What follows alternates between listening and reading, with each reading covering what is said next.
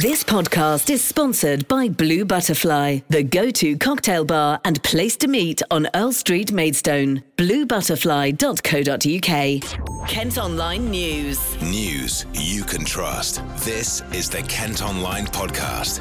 Nicola Everett. Hello, hope you're okay on Thursday, September the 16th. Thanks ever so much for downloading today's podcast. Coming up, we're going to have reaction to a man who's said to be Britain's strictest head teacher being drafted into a school in Faversham.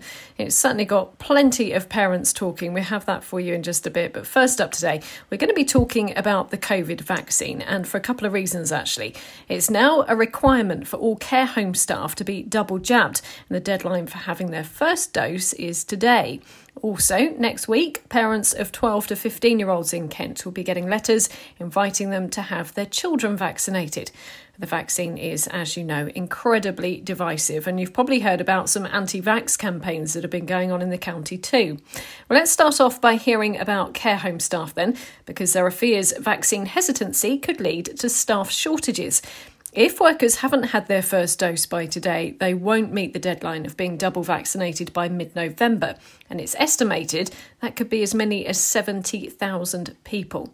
Nadra Ahmed is chair of the Medway-based National Care Association. She actually says it's already causing a problem. Sadly, I think this is going to be a very, very challenging winter, probably bleaker than last year because of the workforce issues that we're facing. We've got so many vacancies now. We've got people who've left because they did not want to be vaccinated, and we just don't have people coming forward to join the social care sector. So we know providers are pretty much on their knees at this moment in time, trying to make sure that they can deliver safe care. Well, that was an overview of the whole industry. Now let's look at just one care home in particular. Wendy Ingram is the manager of Cedardale Care Home in Maidstone. Very fortunate. 99.9% of our staff have had double vaccine. And when we've recruited new employees, they've actually already been double vaccinated as well. So for our home, we're very fortunate. There was hesitancy at the beginning, which was natural. However, we have to put our faith in scientific research. We, every day, put products in our bodies, injections, medication, etc., for health medical reasons, which we don't know what they are. So you have to put your faith in the professionals. And ultimately, we have to come through this pandemic and protect our residents and the rest of our staff team. We're not fortunate to work in an area where you can social distance.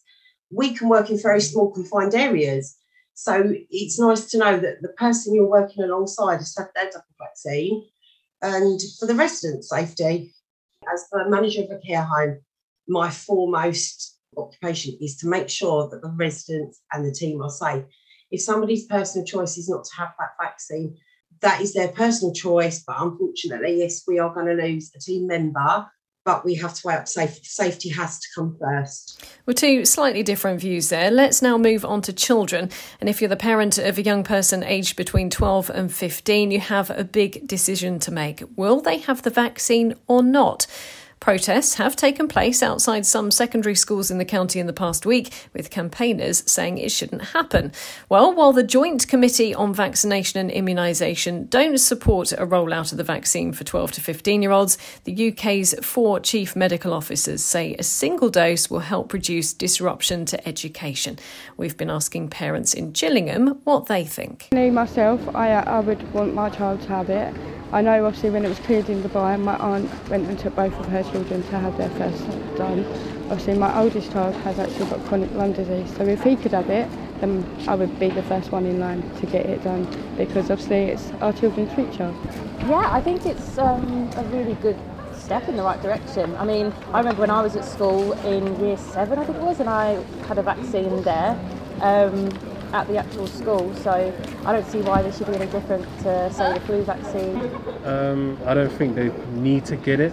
I think if you want to keep that for the adults, that's all right, but I don't think it should be forced on anybody, and it shouldn't stop life from happening just because of it. They should be able to decide themselves if they could get it.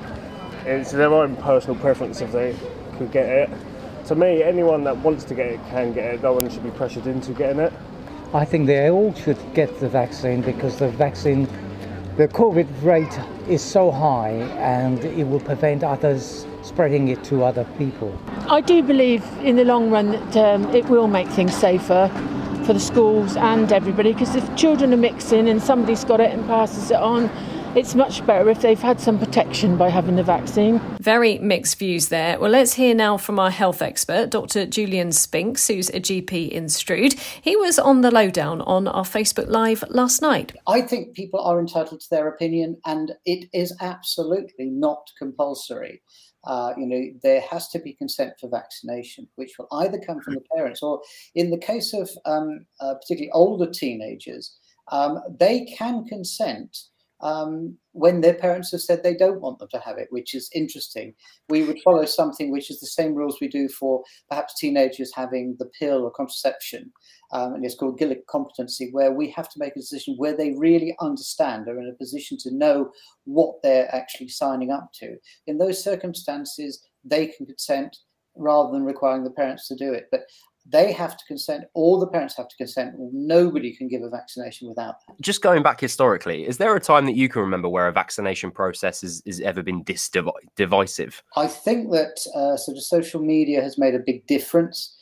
Certainly the MMR vaccine and all the things around that made a big difference. It brought up and it really exposed a lot of public scrutiny into vaccinations, and people asked reasonable questions.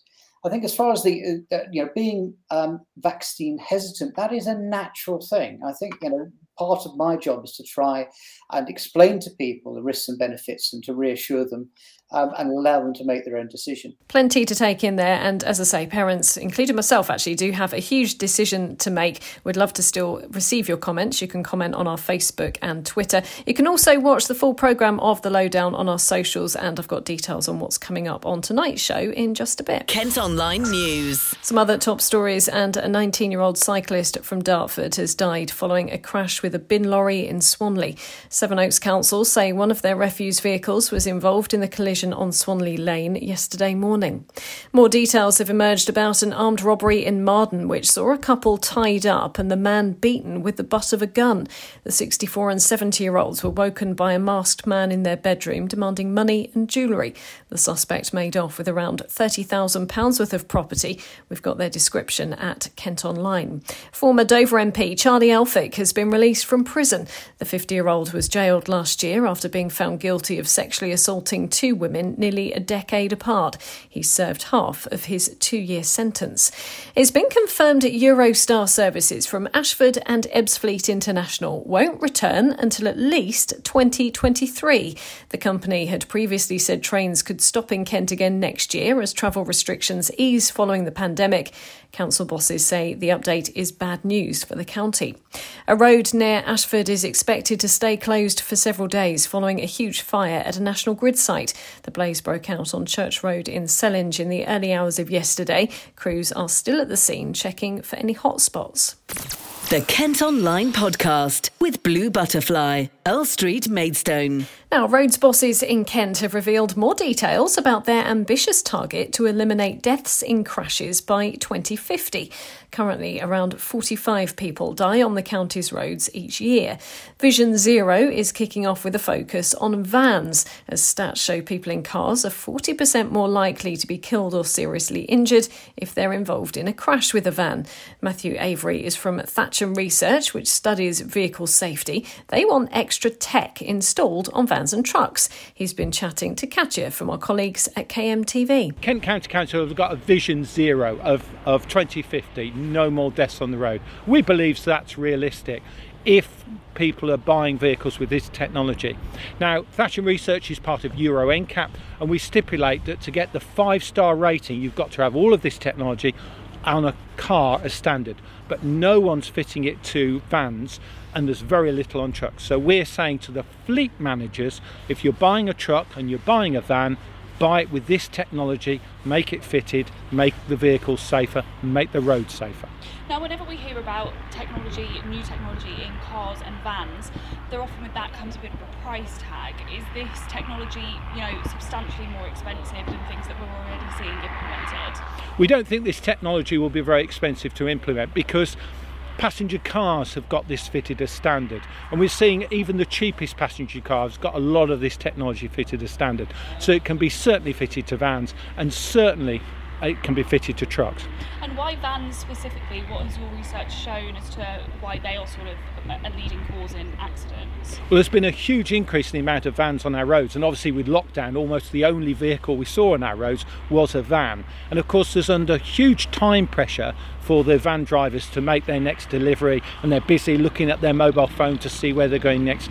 And this is a sort of urban environment, urban deliveries, where we need this technology to protect the cyclists, to protect the children, to protect people on the road, vulnerable road users, but also to protect the van driver. We haven't got enough drivers in this country, so we need to protect the ones that we've got. So they've got to be driving vehicles with this technology, and it's the fleet buyers that are going to be specifying this technology on those vehicles. Meantime, a new 20-mile-an-hour speed limit could be introduced in part of Ashford to improve safety. Bosses in Kennington want to reduce how fast drivers can go in Bybrook and Bockhanger. Residents are being asked what they think of the idea. The future of popular festivals in parts of Kent have been thrown into doubt as it emerges the council is planning to cut all financial ties. This year's Whitstable Oyster Festival attracted around 30,000 people, while the Canterbury Food and Drink Festival is known to significantly contribute to the local economy. Decommissioning the events would save the local authority £38,000 of taxpayer money. They say private companies could come in to run them instead. Meantime, a trial of e-scooters in Canterbury has been scaled back after several were damaged. The City Council say the number's been reduced from 200 to 100. Police are investigating after a number of scooters were vandalised with an angle grinder in August. Kent Online reports. A man who's been described as Britain's strictest head teacher has been brought into a Kent school to help improve behaviour. Barry Smith has been at the Abbey School in Faversham this week, and some parents say their children have been left frightened and in tears. They claim pupils have been taken out of lessons to attend discipline assemblies and made to chant phrases about good behaviour. The school says there's a lot of misinformation being spread. Well, first, let's hear from former Kent head teacher Peter Reid, who's been giving us his reaction. Behaviour has gone off the rails for a lot of children because they've not been socialised for a year. And they need to be taught back. But what he's proposing is not teaching. It's not teaching, whatever it is. It's treating people, he called them in one letter to parents that was quoted, as detainees. I'm not sure he knows what children are. He's not a teacher at the moment. He seems to have flipped around. And frankly, that's common with tough love schools. Somebody comes in, solve the school's problems. And I've seen it in different parts of the country. Spend 2 years, upends everything, produces a short-term boost, and then moves on somewhere else before the chickens come home to roost. It might appear to you that I'm angry about this. I am. Abbey School is a perfectly sound school. It's got the same problems that everybody's got coming after COVID. This is not the answer. This is also going to be the topic of discussion on the Lowdown on our Facebook Live tonight. Ollie, you're asking about this on our socials, aren't you? Yes, Nicholas. So we've been asking people on Facebook, how should schools be managing poor behaviour from students? And a real mix of comments on there. Some people harking back to the old days when they remember being disciplined by their teachers, and other people saying that it's too harsh and it shouldn't be happening in schools today. We've also asked on Twitter the question, do you think social media is having a negative effect on the behaviour of children and teens? And if so, then tell us why that is. As usual, you can watch the Lowdown at 6 o'clock tonight. I won't be presenting, it'll be my colleague Rachel Lewis, but you can catch that on KMTV or on Facebook and Twitter. As you'd expect, we have, of course, approached Mr. Smith and asked for an interview to chat about the tactics he uses. We very much hope that he will come on the podcast and we'll keep you updated. Don't forget to keep your views coming via our socials or on the story at Kent Online. Gillingham Football Club have been hit by supply issues as they look to open their new bar. The revamped factory venue is due to launch this weekend when the Gills host MK Dons at Priestfield, but they've been unable to get some of the equipment they need in time, and there's also a beer shortage. That all means that numbers may have to be capped. Now, you might have heard of Venice Beach in LA. Well, now a fitness fan wants to create something similar in Thanet. Clint Sanyika Odieti, who's a personal trainer, is hoping to transform an area of Walpole Bay into an outdoor training area, along with a juice bar and space for wellness talks. He reckons gyms have become full of people taking selfies for Insta and fitness is secondary. A long-awaited extension to Cineworld in Ashford is due to open next March. An IMAX screen and 4DX technology is being installed at the cinema on the Eureka Leisure Park. Work was delayed last spring because of the pandemic, but contractors are now said to be making good progress. A replica of the moon, which was on display in Medway last year, is now coming to another part of Kent. More than 85,000 people visited Rochester Cathedral to see the artwork, which was created using NASA imagery. The Museum of the Moon will be the centrepiece of the Tunbridge Wells Puppetry Festival next month. And the Rochester Castle concerts are back tonight. The Libertines kicked things off after the event had to be postponed last year because of the pandemic. Kent Online Sport. Kent's Emma Raducanu has arrived back home in Bromley after her historic-making US Open win. The 18-year-old became the first qualifier to win a tennis Grand Slam with her victory over Leylah Fernandez in New York at the weekend. The teenager's been pictured with her dad Ian. And in cricket, Kent's Tony Beaumont has been in action for England as they get their one-day international cricket series against New Zealand underway. The opening game of the 5-match campaign has been taking place in Bristol. It comes ahead of the Ashes and the World Cup. Well, that's all for today. Thanks ever so much for listening. Don't forget you can follow us on Facebook, Twitter and Instagram. Plus, you can subscribe to the IM News app, and that will give you access to all KM Group newspapers. To do it, just head to kentonline.co.uk/subscribe. News you can trust. This is the Kent Online Podcast. This podcast is sponsored by Blue Butterfly, the go-to cocktail bar and place to meet on Earl Street, Maidstone. bluebutterfly.co.uk